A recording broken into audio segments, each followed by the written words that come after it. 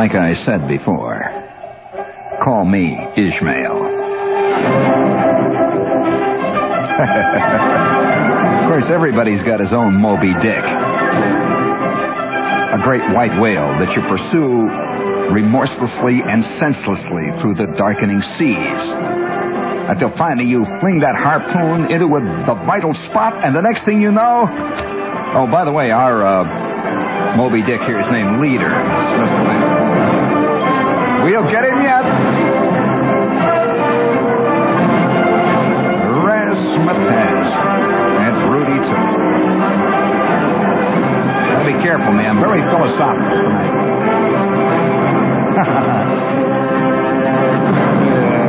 Yes.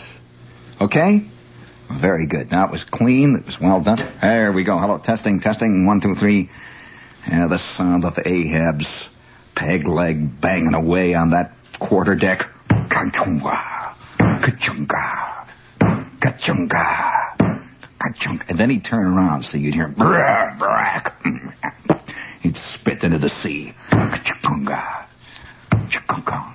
I just can't see Gregory Peck as Ahab. Somehow, he just doesn't... Would you give me, please, a little of that patriotic music once again, Bob, to get things underway? Just a little of that. That's it. Razzmatazz and Rudy too. About.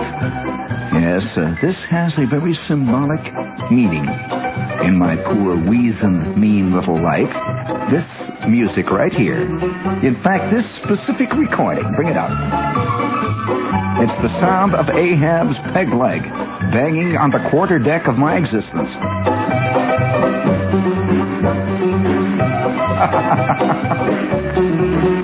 What do you mean, why? I'll tell you why. We got 45 minutes. What do you want me to do? Tell you the punchline now? What would we do then? Fill with Lester Smith? Come on, bring it up. See, I'm adept at playing the catfish. You know, just playing it. How many of you have ever fished for catfish? I mean, really fished for catfish. Well, give me a little existential music in there, Robert, and I will tell you about fishing for catfish and how a man who has once fished for catfish in the northern lakes, with the darkening times coming over the vast Stygian forest of the north, he can never, ever go back to become the same lily-white, pure soul that he once was. Bring it up there.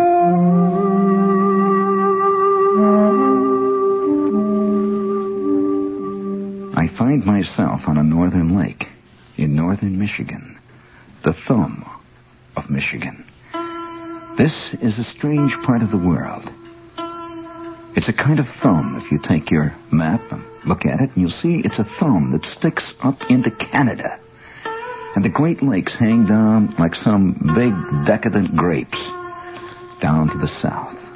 And I am in this dark, dark lake. I am sitting in a rented rowboat, $1.50 an hour. The temperature is perhaps 34 degrees. It is late in the fall. I have been told that the catfish are biting. I am not a catfish man particularly. I am more of a northern pike type fisherman or a smallmouth bass aficionado. But I find myself in the darkening gloom, seated in a rented rowboat, fishing with 2.5 feet of line in the shallows right next to the dock for the alleged catfish which are about to bite. Do you want to hear more of this? No, I better not. Better not tell you the rest of this. Better let you sit out there happily in your Mustangs. Better let you sit out there with your Bob Dylan records, happy and delighted in your knowledge of superiority. I better let that hang out there. What a rotten person. A terrible rotten person. All right, then now watch for the other one. Now, I'll give you the cue. Now, watch it now. Now, another scene. I am lying in that half state, that half slumber. Hey, how many of you, is anybody out there, please, I'm going to have a little assistance here before we go any further. How many of you have ever have ever run afoul of James Branch Cobble's Jurgen. Did you ever read that? You ever read any of this? This is not exactly the Village Voice. There's some peculiar images in it. And before we go any further, I want somebody out there who happens to be acquainted with James Branch Cobble. Some people call it Cabell. I think the correct pronunciation, although I may be wrong, is James Branch Cobble, who wrote a book called Jurgen, a historian of some note of a few years back. How many of you, or does anybody know the line that I'm referring to? Now, Lee, listen carefully because you're going to have to answer. Does anybody know the line that Jurgen uses to describe the instant just after night stops and just before dawn begins? He describes that time, that peculiar time of, well, no identity really. It's a beautiful description of that time. And he says this is the time of maximum insecurity. He says this is the time when it all hangs on the balance. Well, all right, there it is. It's that time. See, just after dawn has stopped and just before, well, after night has really ceased to be night. Night has petered out, somewhere off there in the, I guess night winds up and goes to bed off in the west someplace, doesn't it? I believe, even in Missouri. And it's just at that moment, see. And dawn is just beginning to sneak up on cat's feet. And I am lying there in my bunk. I'm lying in my sack, warm. I am half conscious, half unconscious, just lying there, sort of basking in this warmth of the sheets, this warmth of this tight blanket that was laying down flat on me, and just barely conscious of where I was, not even really exactly, more or less conscious only of one thing, that I was alive, like a turtle. Is a turtle aware that a turtle is living in Lake Erie?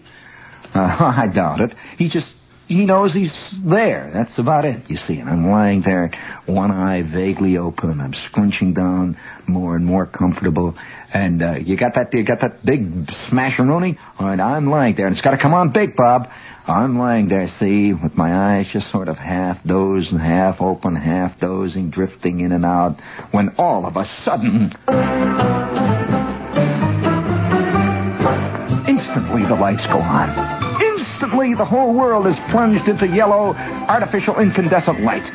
Immediately, thousands of feet begin to run back and forth, yelling and screaming, guys hollering about dropping socks. I can smell the butt cans. What a fantastic moment of reality. Hey, there you've got scene number 2.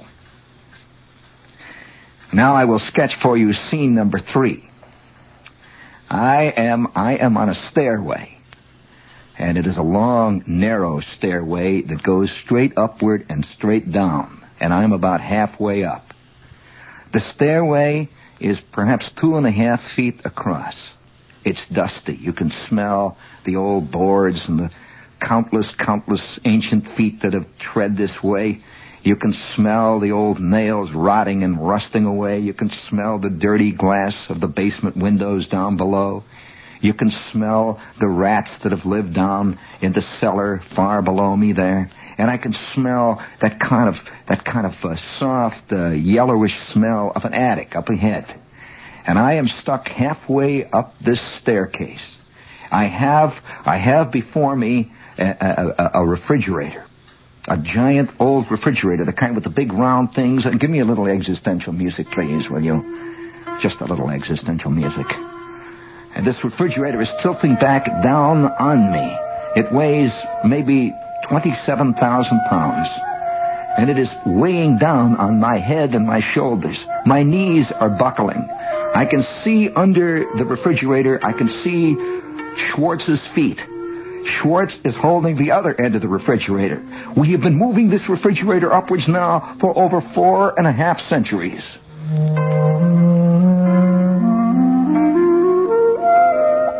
Our job at 5 cents an hour is to move all the refrigerators from hell up to the attic.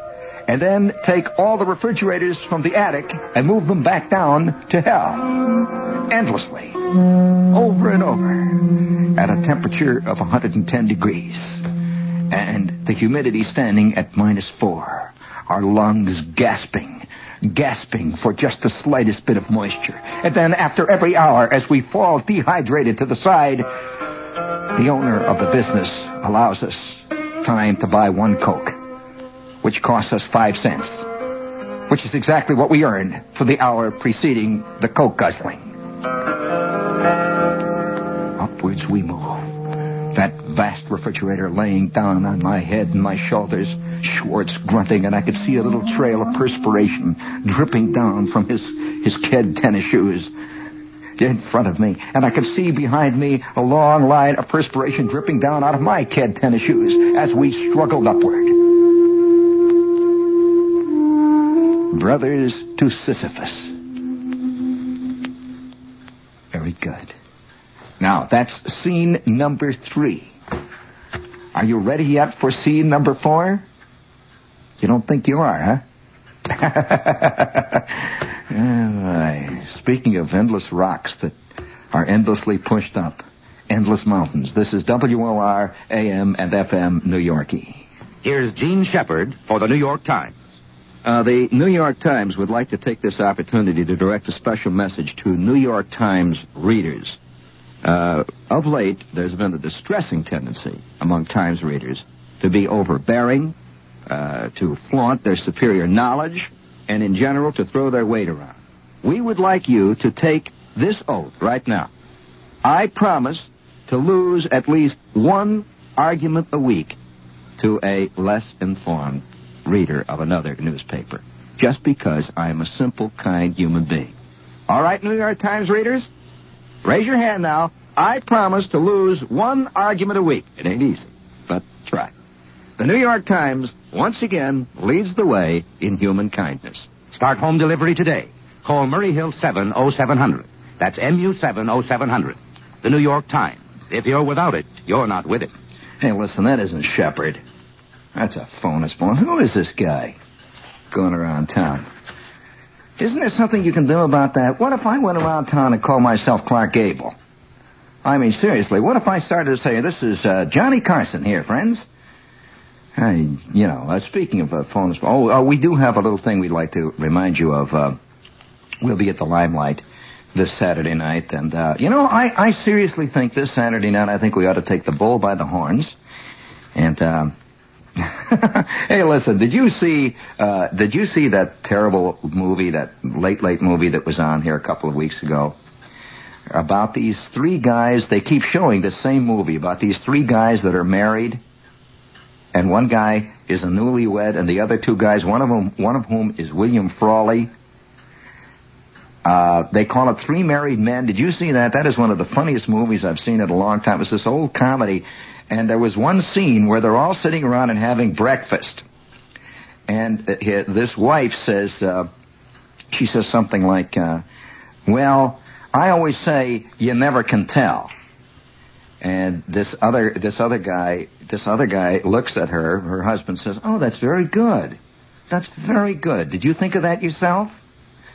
And how many of you, do you remember that fantastic? Hey, did anybody call in about Jurgen there? Not a soul. Why is it I remember all this crud? Why is it that I've got such a fantastic memory for that kind of jazz? Maybe they just couldn't leave those 3 indescribable scenes. Speaking of that, we have Rover with us tonight, the Rover 2000. Speaking of indescribable scenes. And I have a suspicion that is founded on a lot of actual evidence that is irrefutable, that the Rover 2000 and several other cars of this particular type are genuinely a forerunner of the automobile of the future.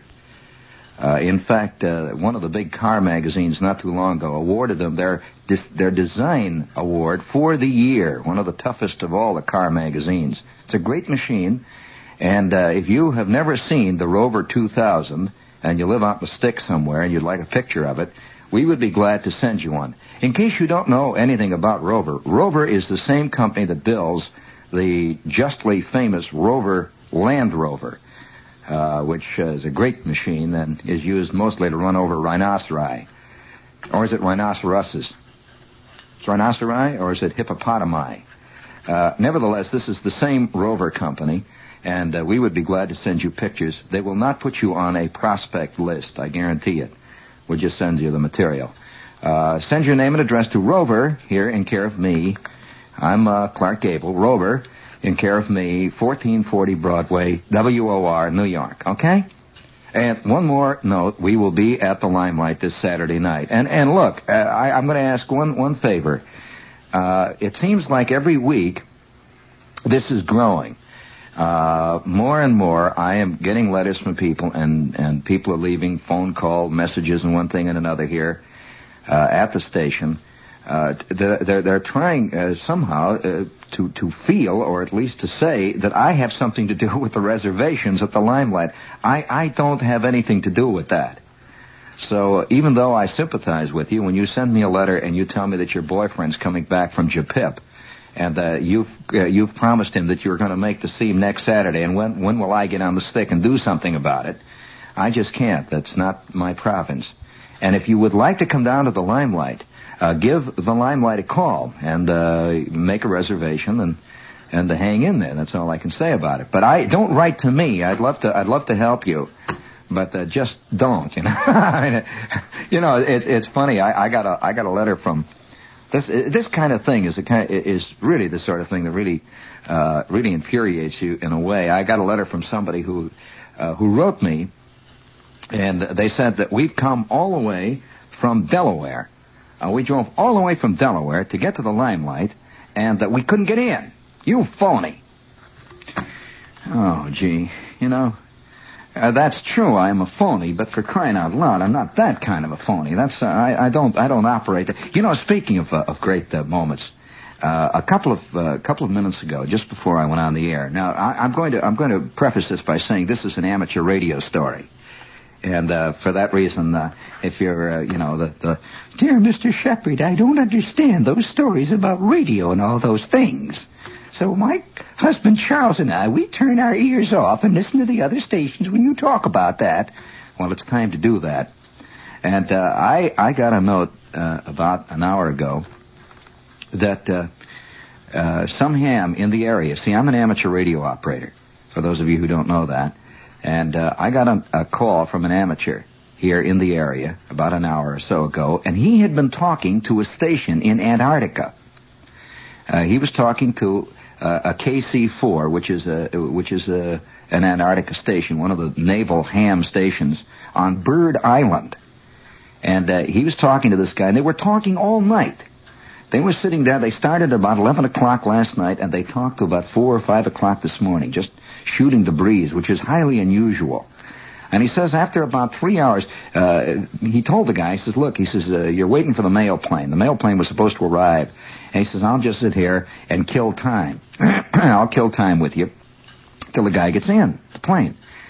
And so after about 3 hours of just shooting the breeze across 27 million miles of empty sea, one of them, the guy here in this area, says, he says, boy, I'll tell you, he says, only a couple of real dedicated type night people would ever sit around and talk like this for 17 hours and say nothing. And the guy down in Antarctica, Bob, he says, you listen to Shepard? And the guy in this area says, well, yeah. He says, I do. He says, for crying out loud, do you know him? And he says, well, I've talked to him once in a while on ham radio. Here is a brief interruption of the Gene Shepard Show to bring you the latest on the New York City transit strike. A mediation panel is meeting with the Transit Authority, possibly on union demands that the TA will have to increase its original package deal if there is to be any settlement. Mike Quill, victim of a heart seizure and possible attack, is in serious but not critical condition. The man who has taken his place at the bargaining table, Union Vice President Douglas McMahon, said the strike will go on until the Transit Authority makes what he calls a legitimate, substantial, reasonable, and responsible contract offer to the union. That's the latest on transit negotiations, all the details coming up on the 11 p.m. news. This is Mike Wallison in the WOR newsroom, returning you now to the Gene Shepard Show, which is in progress. What happened? Don't worry about it. You don't have to cut it out. All right, now we're back on again?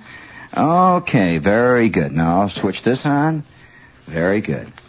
Now we're back in business. If you'll give me a little existential music there, we will salute that little brief moment of 20th century reality. I'm waiting for one of these radio stations to get together an album of our favorite strike bulletins of the past 10 days, the past 2 years. Very good. All right.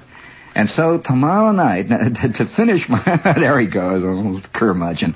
To finish my... That's too bad. I'll be here after he's gone. To finish... I was here before he came, too. And to finish the story, for those of you who tuned in late, this ham said that there's a whole crowd of ex-listeners to the show who are now in the Antarctica. You got it now? I hope the story makes sense. We cut out here a few moments ago. We'll be back. That they are now in the Antarctica, and tomorrow night at 1:30 a.m., I'm going to go on the air on my ham station, and I'm going to talk to this station down in the Antarctica. We have a schedule now set up, and I'm going to talk to a lot of ex-listener types from this area who cannot get this radio station at Bird Island in the Antarctic. Now, I want one thing. I want one guy out there, one listener type who is in this area to give us a call here, and we will record the message. I want him to give the password. I just want to hear one guy hollering, "Excelsior, you fatheads!" And I want to hear it so that I will rebroadcast it on my ham station tomorrow night and send it all the way up to the Antarctica. Who's going to give me the call sign here before we go any further here? I just want one guy, one listener to holler all the way down to the Antarctic. All right, now make sure he's legit now.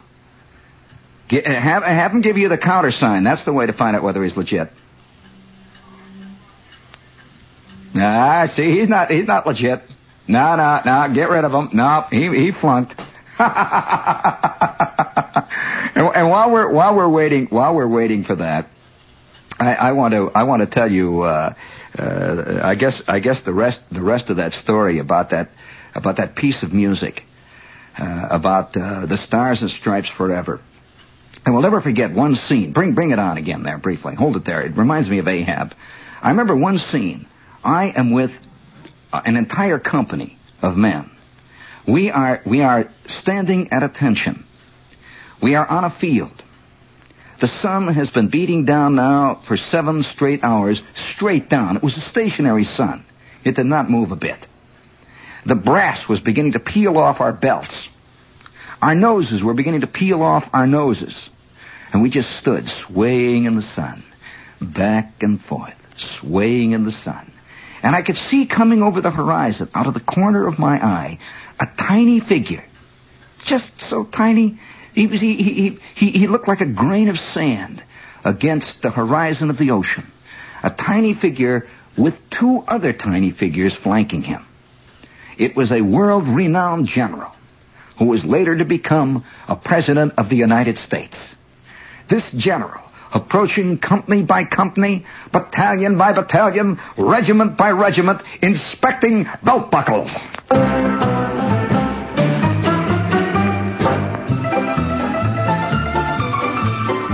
And we stood in the sun, hour after hour after hour.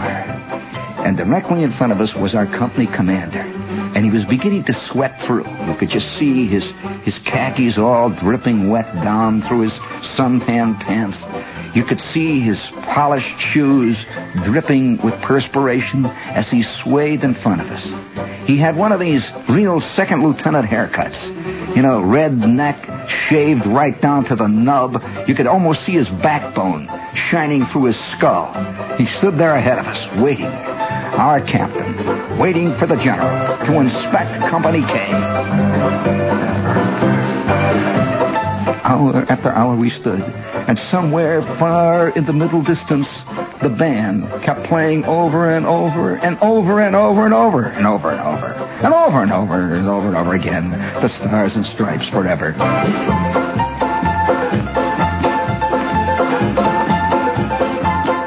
And that tiny figure got larger and larger as he approached us. And now he was already approaching so close you could almost make out it was a human being.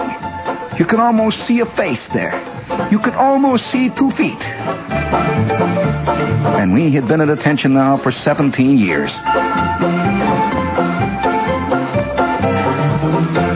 And now, the excitement was growing in Company K. You could see bellies heaving. You could see perspiration flying like a thin spray, a thin cloud above the 1st and 2nd platoons. Company K's proud banner flew like a limp dish rag in the breeze.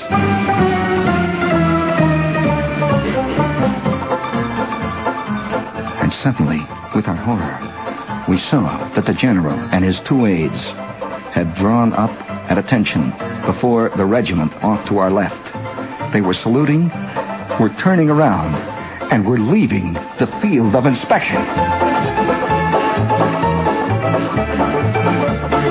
And somewhere in the distance, we heard the colonel holler,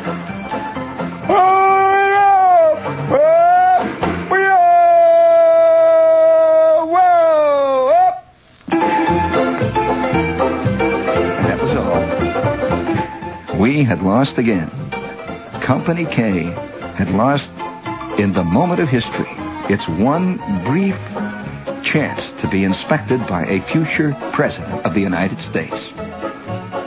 We wound back to the mess hall, back to the beer hall, back to the PX.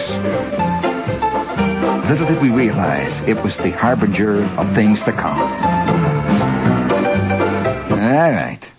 You want to know why? You got that guy out there? Is this legit? Hello there, Mac. Excelsior, you fathead! Hey, wait a minute. Easy. Holy smokes. Easy there. Now, you're going to be talking all the way to the Antarctica. Now, hold it there, kid. You just heard what I said. You're going to be speaking all the way to the Antarctica. Yeah. You know where that is, don't you? Yeah, that's all the way down south. Yeah, that's further than Trenton. Really? It's really way down there. Now, I want you to holler out to all them guys down in Antarctica. Let them know that you're here. All right, here we go. 1, 2, 3. Excelsior, you fathead! Very good.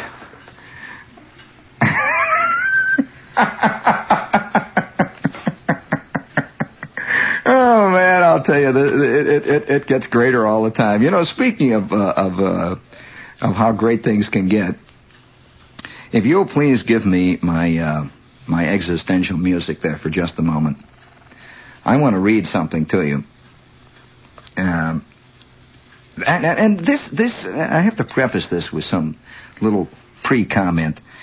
How many times have you gone to the theater or gone to the movies or read a novel and you've been fascinated, you've watched what's going on, you've observed it, and after you've watched it or have felt it or have swum through this novel one way or another, you put it down, you says, boy, that's just the way life is.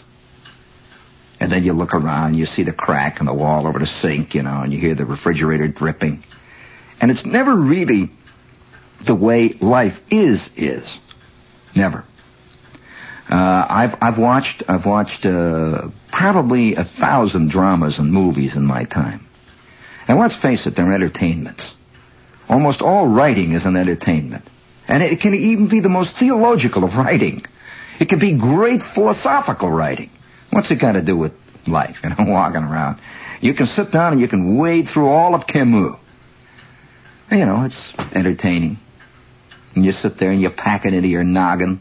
You stuff it down like you're rolling a cigarette, and you nod your head, and then you go out and your knee hurts and it rains, and you hop off the curb and there's been 17 poodles there before you, and you very carefully thread your way through it, and you stand around and you wait for the bus to come and the rain, and the wind blows a beer can past you, and somebody whistles by in his Thunderbird and hollers an obscenity at you. Well, what's it got to do with all this stuff, all the stuff you've been reading, the great generalities. And somebody sent me a piece of small-town reporting. Now, I'm going to read this to you for a specific reason. Have you ever had a chance to read a police blotter? A police blotter.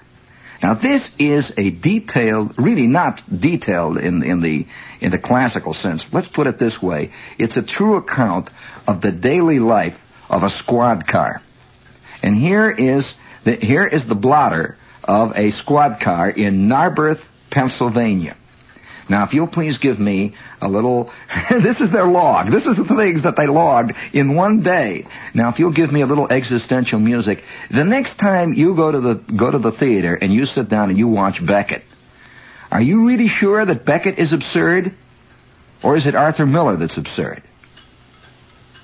Who's writing more about life? Beckett writing Endgame than, let's say, Neil Simon writing one of these little whoopee comedies about barefoot girl running through park, carrying 7 balloons, huh?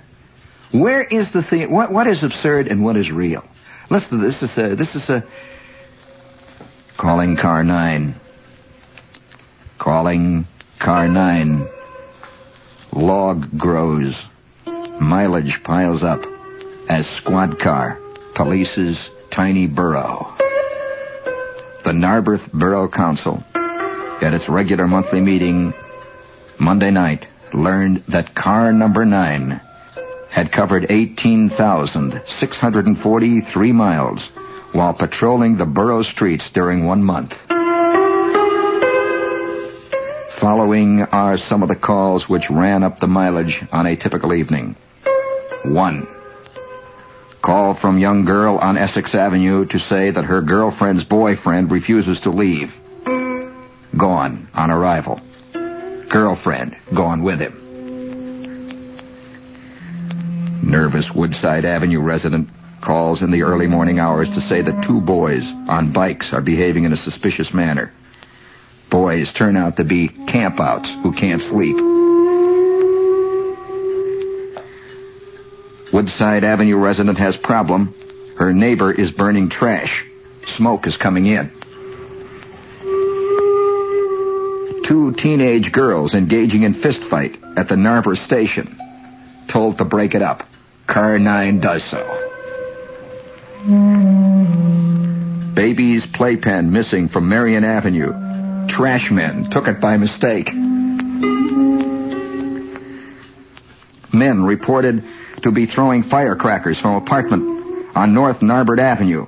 Man denies he was doing anything of the sort. Ambulance needed for Price Avenue resident who slipped in bathtub. Citizen on Conway Avenue requires help in getting husband back into bed. Assistance given. Parents on Essex Avenue worried because parked truck out in front has paint on the top, is afraid her children will get into it. Obliging trucker moves vehicle, spills paint. Babysitter caring for 5-year-old in her home reports that boy has been missing for 2 hours. Car 9 locates boy who has gone back to his own home. Conway Avenue lady again needs help in getting husband back into bed. 2 intoxicated men sitting on lawn at Narberth and Rockland Avenues, indulging in profanity, sent on way. North Narbert Avenue citizen reports that in her absence, someone broke into her home, removed all furniture. Man is lying in front of post office, lady reports. Citizen with, quote, tight shoes, escorted home by car 9. Drag racing on Conway Avenue. Indecent exposure on Woodside Avenue. Dudley Avenue citizen complains children throwing trash into his garden. Noisy party on Hamden Avenue near midnight. Revelers told to shut up. Hamden Avenue citizen reports that her son just broke in, beat her up, broke the furniture, then left on a motorcycle, for which he had no license. Warrant suggested. That's the Tennessee Williams influence. Noisy party on Montgomery Avenue. Prowlers on Stewart Avenue. Loud record player on Windle Avenue. Disorderly boys at railroad station. Husband on Conway Avenue has fallen out of bed again. And on. And on. And on. And on. And on.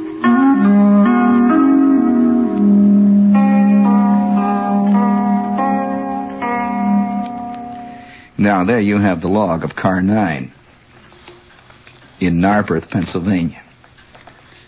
That guy keeps falling out of bed over and over and over again. It's exactly like Waiting for Godot. Just like Waiting for Godot. Do you remember the play? You remember the two bums sitting there, and one keeps taking his shoe off, and he keeps looking at his shoe, and he keeps scratching his foot, and the other one says, "Why do you take your shoe off? Scratch your foot." Well, you never know. You got to get ready. You got to get set. You never know when he might come. My shoe here keeps falling off. He's got to tighten this lace. He puts it back on. The other one says, "How about something to eat?" He says, "Well, not bad." "Yeah, how about something to eat? Gee, we haven't eaten for a while, have we? Yeah, let's eat for a while." And they look around a little bit to eat. The first one sits down again, takes his shoe off. The second one says, "Why do you take your shoe off like that?" The first one says, "Well, you never know. He might come. I got to get my shoe ready here. It keeps falling off." And on and on and on and on and on. Ad infinitum. Throughout all eternity. Throughout all eternity. It goes on. The shoe falls off. You put it on. The husband falls out of bed. They put him back in. Somebody steals the bike on Wynwood Avenue. They find it. Someone steals a bike on Narberth Avenue. They don't find it. On and on and on. And Squad Car 9 rolls through 18,000 miles in 1 month. No wonder policemen have funny looks in their eyes.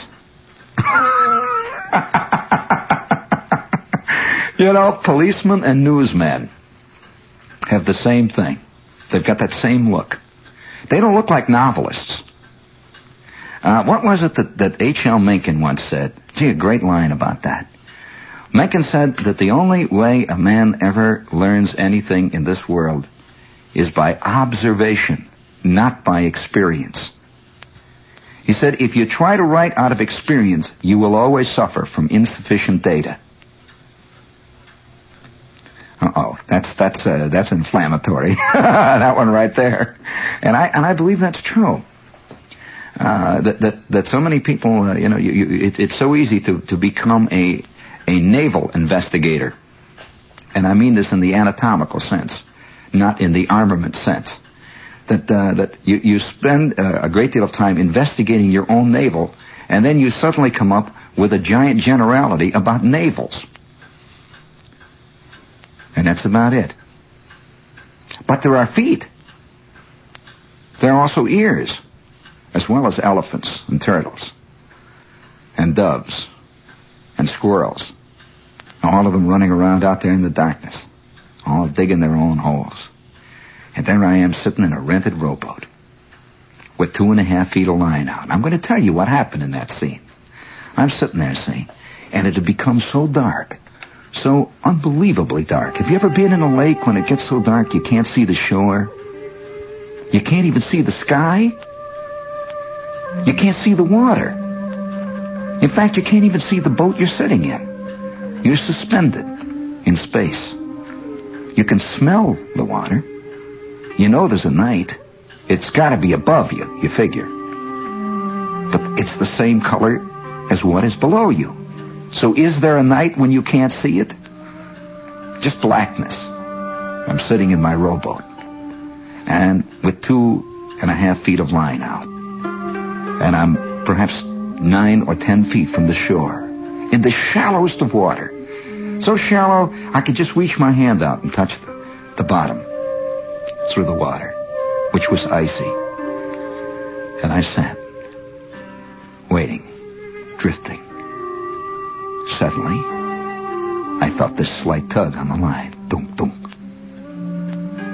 A bullhead does not hit the bait the way a smallmouth bass does, or even a perch or a pickerel. He's a very shrewd operator, the bullhead, big and black with those long hanging whiskers. He's a bottom feeder. He comes sneaking up and first nudges it with his nose, and you feel it, dum dum. He backs away, dum dum dum, and then he merely inhales the bait.